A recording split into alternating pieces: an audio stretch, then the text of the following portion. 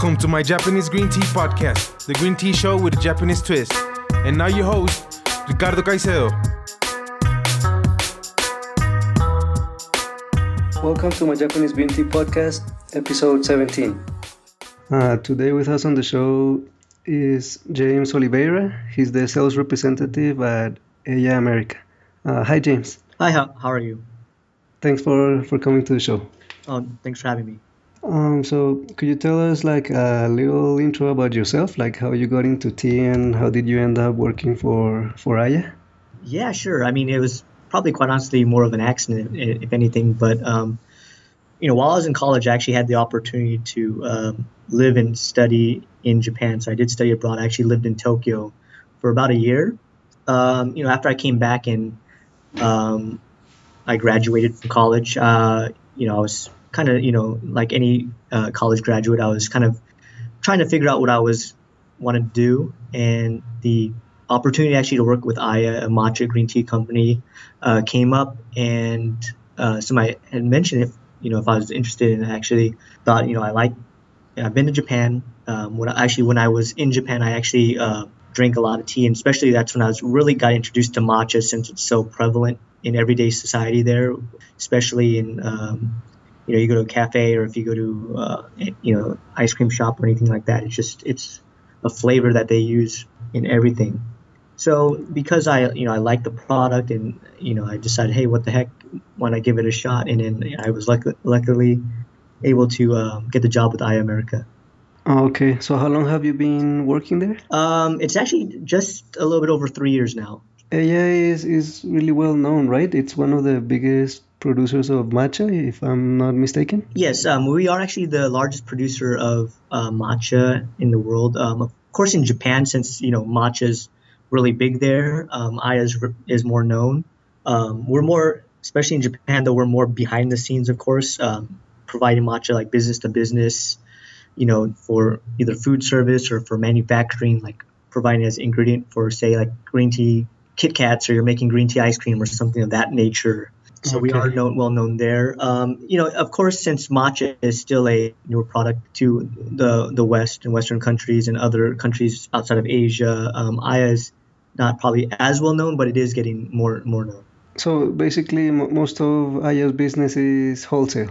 Core business is basically like wholesale, or what we call bulk. Since quite honestly, matcha is, again, especially in Japan, it's more used by manufacturers as an ingredient. So the main part of our business is providing matcha in bulk or to wholesale. The consumer side is not as big, but obviously manufacturers and stuff purchase in higher volumes than the consumer, anyways. So can you tell us a bit about the history of the Aya company? So Aya itself has been around since 1888, roughly 125 years, so slightly over. It's a family-owned company. So they're actually in I believe, their fourth generation. So my boss here in the States, he's fourth generation. His father is the president back home currently. Originally, I actually started out as in the beginning as an indigo dyeing or clothing dyeing company. And later on, they transitioned into tea and in matcha, especially because the main headquarters is based in Nissho, which is, again, one of the major producing regions of matcha. The name Aya actually means indigo store, because since Aya originally dyed clothing in indigo color, a lot of people just recognized the store and kept calling the company Aya, so that's how the name sticks. So that's a little advanced information about Aya itself. It has a long history. Yes, long history of producing tea in that region. And does Aya produce its own tea, or it buys from other suppliers? So we actually have in the Nissho region, we actually have 200 contracted farmers that we've been working with for generations that produce matcha for us. So about 80% of that region produces tea to make matcha. So the Sugita family, which is the owner of Aya, that company Aya and all the farmers in that region have been working side by side, growing and cultivating tea for producing matcha. So we don't necessarily own the farms, but again, we do have the contracted farmers. Okay. Why is Nishio so famous for matcha? For that region in particular, why Nishio is so great is that actually it's a very rural, it's very countryside. There's not a lot of urbanization or anything like that, so it's very ideal for agriculture, especially growing tea. It's a very clean environment. So compared to like say the other major region is Uji and Kyoto. Obviously it's more popular too because Kyoto, people are more familiar with Kyoto or heard it. But with Kyoto and Uji in particular, there might be a little bit more urbanization because of more tourism. But with Nishio in particular, again, because it's so rural, it's a nice, clean environment.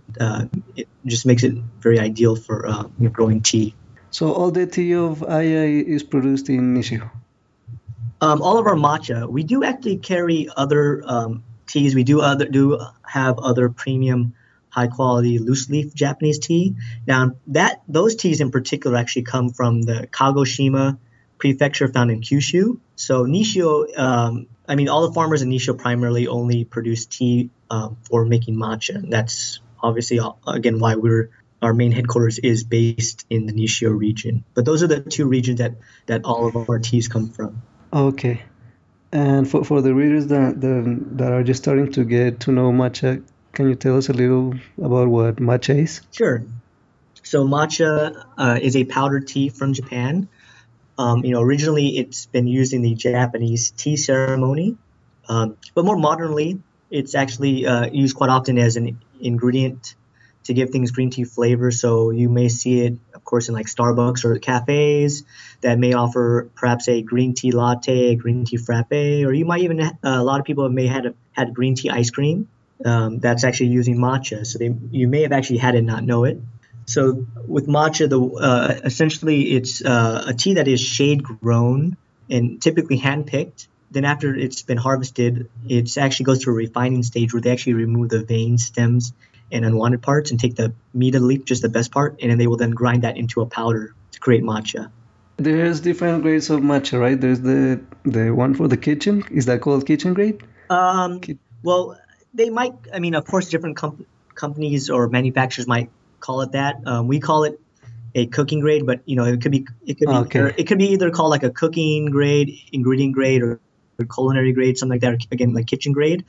Then there's the higher ones, what we would call maybe like a ceremonial grade, which is more meant for drinking as a hot traditional tea, like in the tea ceremony. So with matcha, there's those two categories. So basically, the high grade, the ceremony, you only want to have that with water. You don't want to add any other ingredients to it or anything that contains a flavor component, like even a sweetener. It would kind of defeat the purpose. Whereas the culinary or cooking grade matchas, those ones are specifically tailored to have a little bit more strong a bitterness or a stringent flavor profile. So that way, when say you're making an ice cream or using it in a latte, those other ingredients do not mask any of the tea flavor, and then the tea flavor can still come through, and they balance each other out. Okay, and regarding to the production process, or what was the difference between the different grades of matcha? In terms of the differences, they are made the same way.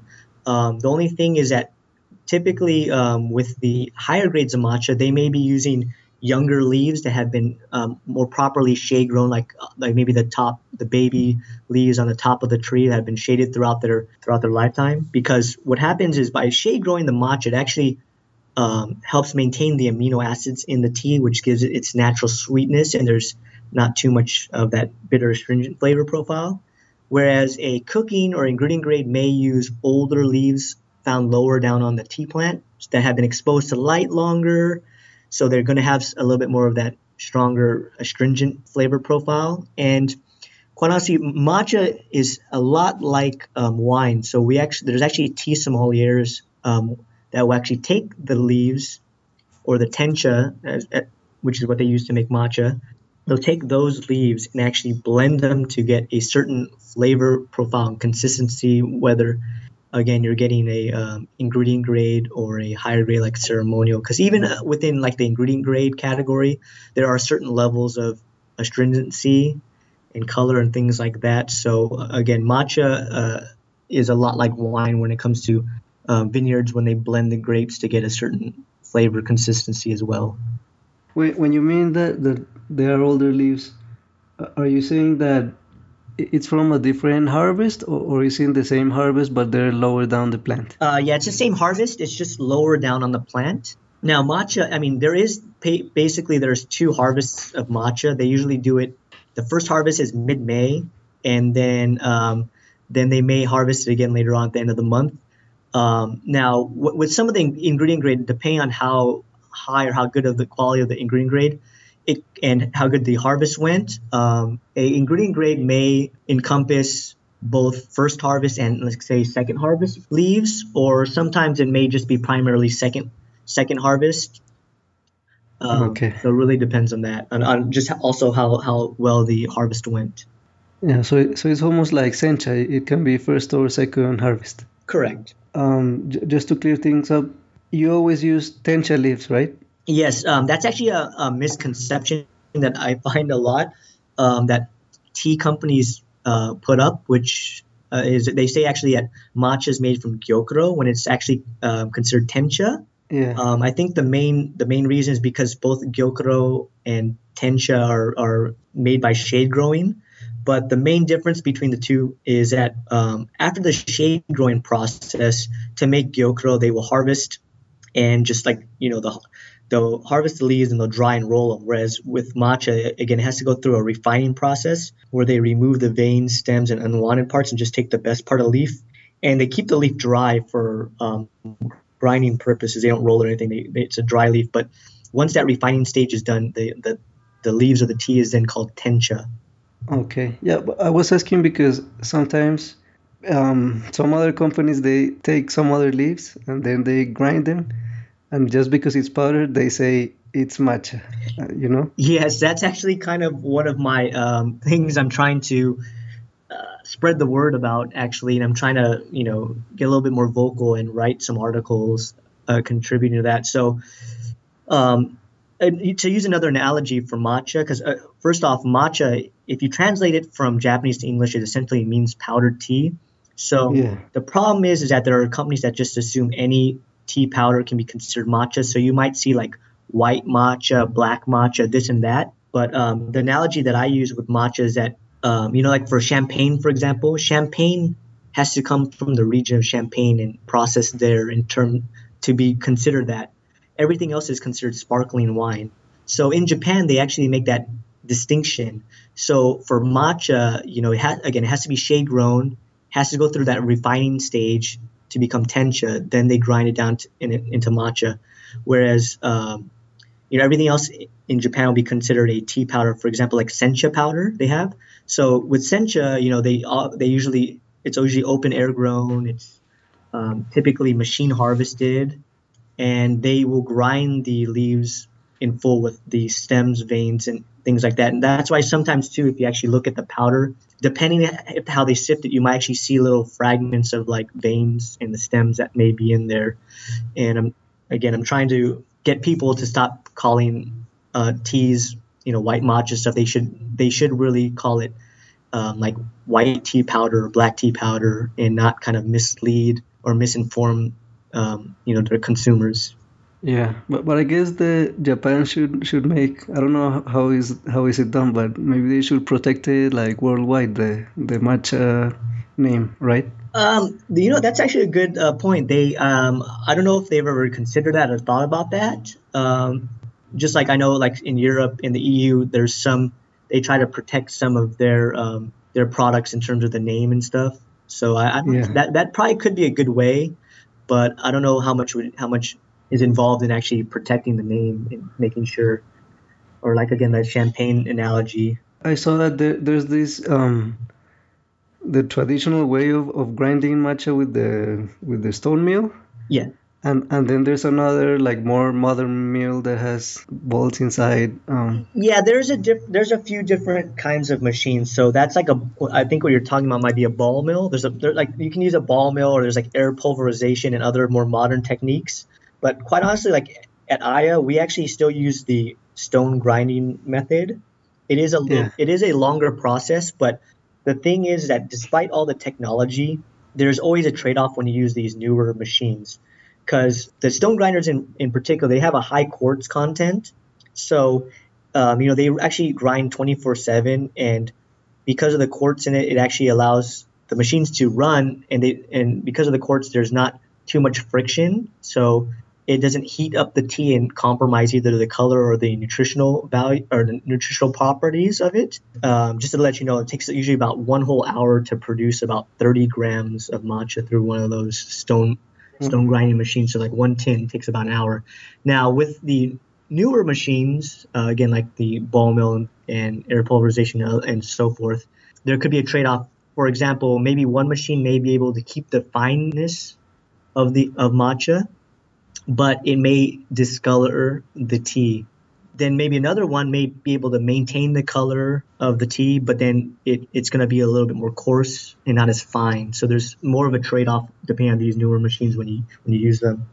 Okay, because I was thinking that maybe the newer machines are used for the cooking grade matcha, or it just does it. They are sometimes used for that. That is true, and it also, quite honestly, it really depends on the volume of the customer, and the turnaround. For example, say you're a really big, like you're a manufacturing company or something making ice cream, and you need say you need 10 tons within like a month, or like you need 10 tons in a couple weeks time, something like that.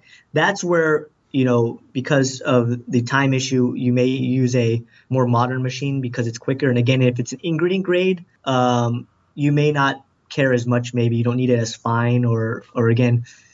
And there's some other things that we do to alleviate that in terms of like the color degradation when you use some of those machines. For example, like internally, what we label for manufacturers, we have what we call for our green grade is like A, B, C, D.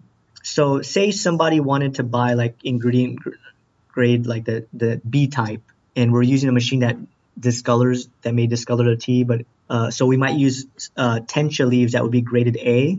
Because of the degradation, it'll then, after the grinding process, it might turn out the final product might be more like a B grade. Oh, I see. So we might use a higher quality leaf because we know that the modern machine will degrade it in some way and kind of lower the quality, the final product. So that's what we'll do to alleviate that problem. Okay. So let's say one of our listeners wants to buy matcha, and how does one know if a matcha is good or not?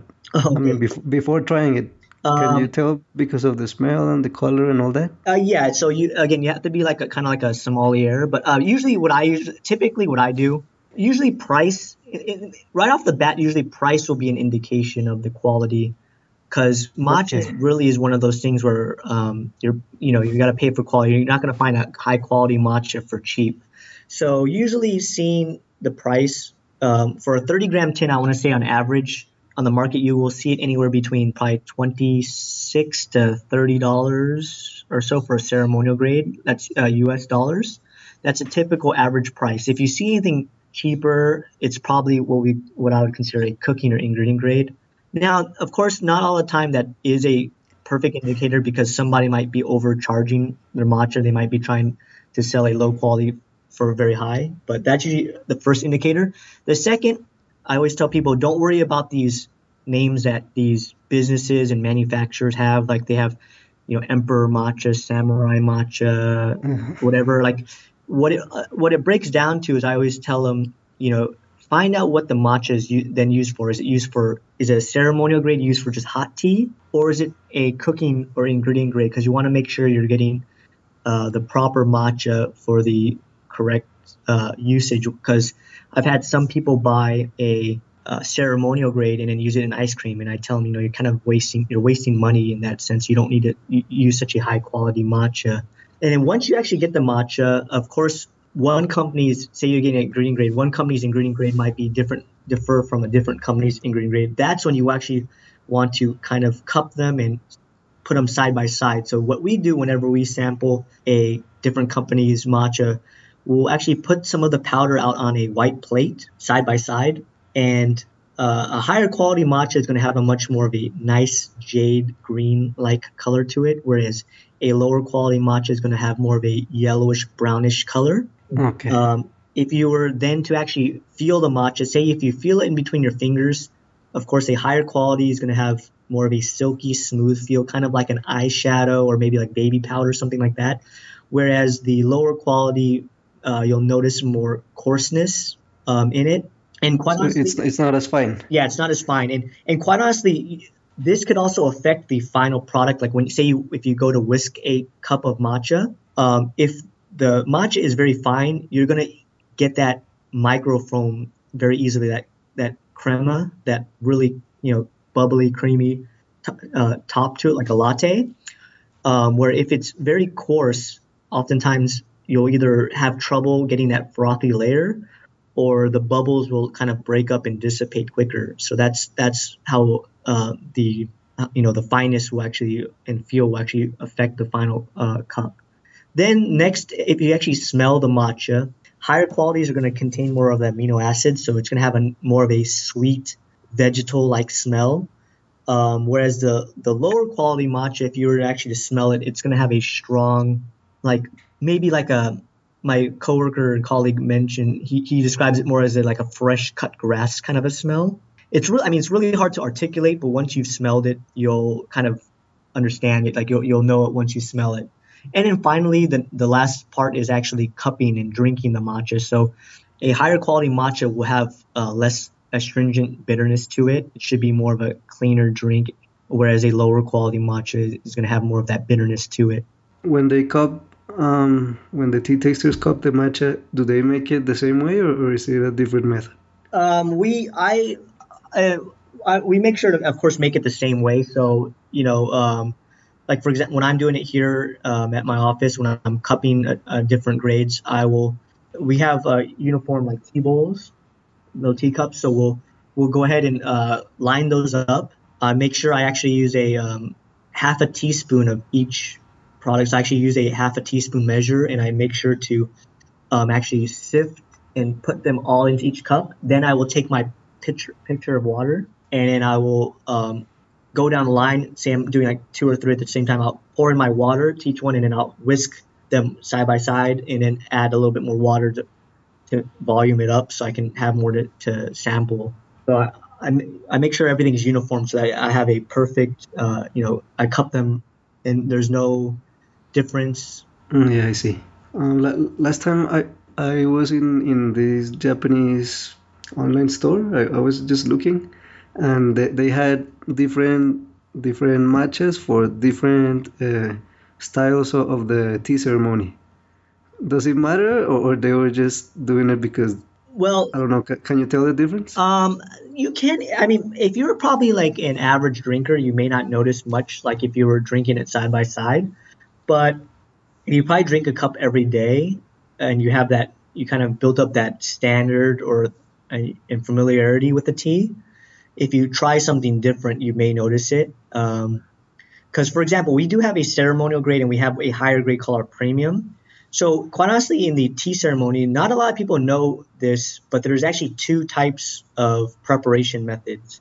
So one method is called usucha, or basically thin tea, which everybody's familiar with. That's typically what everybody gives for the preparation notes for matcha, where you add, about 2 grams or half a teaspoon of matcha. You then add about 2 to 3 ounces of water and whisk it up, and then you can drink it as is. That's how they do in the tea ceremony. It's like 3.5 sips, or you can add more water to taste.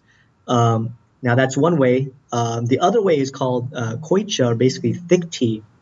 So in this method of preparation, you actually use double the amount of tea, and you add less water. So you actually add about 4 grams of matcha, or maybe like a full teaspoon, and you add only like a slight dab of water, and you're not really so much whisking, you're kind of kneading the tea, and it's almost like it has a much thicker consistency. It's almost similar to like cough syrup. So when you drink it, actually kind of coats the tongue, and because you're using so much tea and so little water, you want to use a high grade, or what we call we have a premium grade matcha, because you're gonna definitely notice more of the bitter notes in the tea, since you're essentially just consuming tea and there's like no water. Because a lot of times, by adding water, you may dilute some of the bitterness. So this one is concentrated. Yeah. So it's really concentrated. So if you were to take, like, say, our ceremonial and our premium and prepare them as koicha, you probably will definitely notice that the premium is a higher grade, where you might notice a little bit more bitter, astringent notes in the ceremonial grade, because we tailor that more for doing usucha rather than koicha. Okay, so that's the way you cup it. Yeah. I mean, if you're for the tea ceremony, there's those two different ways. Yeah. Now some people do use premium. You can definitely use that as usucha, like the thin tea as well. But it's really we would probably say that with the premium you could do both koicha and usucha, whereas the ceremonial we'd probably only recommend usucha. I was seeing your online store, and you also have a lot of like different kinds of tea.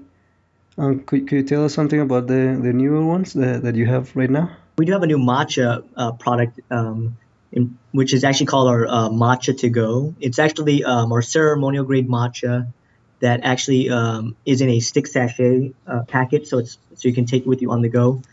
This particular product, we actually blend it with a little bit of dietary fiber, like fibersol, just to make it more water dispersible and kind of act as a way to prevent clumping. Because as anybody knows, matcha naturally, because it's so fine, it naturally clumps. So the whole point behind this is that if you're traveling, you're out and about, you can just simply pour this stick into a water bottle, shake it up, and then you can have matcha, and you don't have to worry about any clumping. You don't have to worry about having the need of a whisk or anything like that. Or even if you're simply like at the office and you just want to have a hot cup of tea, but again, you only have a mug and a spoon, you can just simply pour this into a mug in your hot water and just use a spoon, and it'll still dissolve evenly without the need of, again, a whisk or any of the traditional tools. So you don't even need hot water, right? Yeah, you can do it both hot or cold, whatever you prefer. Either way. Besides the dietary fiber, does it have something else? No, it's just simply those two products. We were basically, when we were creating this product in particular, we wanted to make it so that it had very little other ingredients. We wanted to maintain the integrity of the taste of the ceremonial matcha, so that way if the average person were to drink it, they wouldn't be able to tell the difference. So there's no color or a difference in taste at all. Yeah, so it's not sweetened. It's not sweetened at all. Oh, very good. Okay, James. Well, I think time is up now. Thanks a lot for all your information that you've just shared with us. I'll be reviewing the matcha to go in the following weeks. Yeah, and whenever you want to be interviewed again and have a different topic that you want to talk about, you're welcome to join again. Sure. Thanks a lot for having me. And again, if you or any of your listeners have any questions regarding matcha or anything in particular, you can always go to our website at www.aya-america.com and send us an email. We'll be happy to answer any questions about matcha or Japanese green tea in general. Thanks, and see you around. All right. You too. Goodbye. Goodbye. Goodbye. If you like this podcast, don't forget to rate it on iTunes. Also, you can see the show notes at www.myjapanesegreentea.com/episode 17. Thanks for listening to My Japanese Green Tea podcast at www.myjapanesegreentea.com.